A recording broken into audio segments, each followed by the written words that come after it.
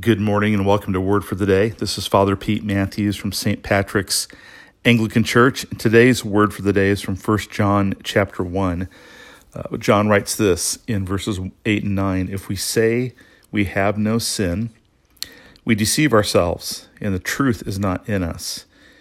If we confess our sins, he is faithful and just to forgive us our sins and to cleanse us from all unrighteousness. This is one of the opening sentences from daily prayer today, and it's such a familiar set of verses and such a foundational truth of the Christian life that it's easy to forget what a wonderful promise is in that text, the promise of forgiveness.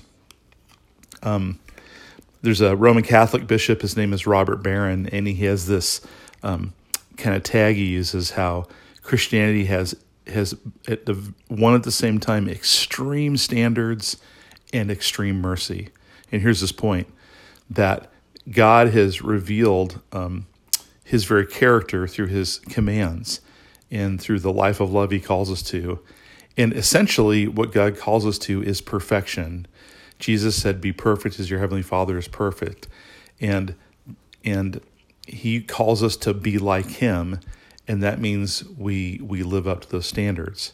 However, we all know that we fall short of them. We are sinners. And so at the very same time that God calls us to those high standards, he has extreme mercy. All we have to do is admit that we've fallen, admit that we've sinned, that we've fallen short, and there's immediate forgiveness. That is the calculus of the kingdom of God.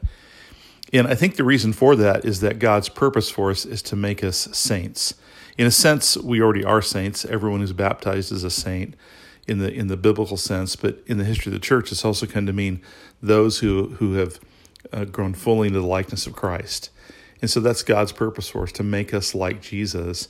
And so he can't sort of soften his purpose for us, his, if you will, extreme demands, because he loves us so much. He wants us to become that. But he is mindful, as it says in Psalm 103, that we are but flesh, and he is mindful that we are sinners and we're broken, and we are in a healing process.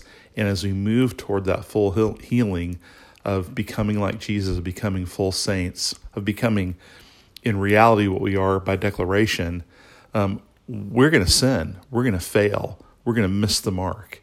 And so God always offers this promise of forgiveness. If you confess, which just means to agree with God and own that you sinned, there is immediate forgiveness. It's a beautiful promise. It's a liberating promise, and it's a completely and utterly encouraging promise. Just want to encourage you to remember that promise today, to walk in it. The way around the sense of guilt and accountability for my sin is not to tell myself I don't sin, as it says in verse 8. That makes me a liar.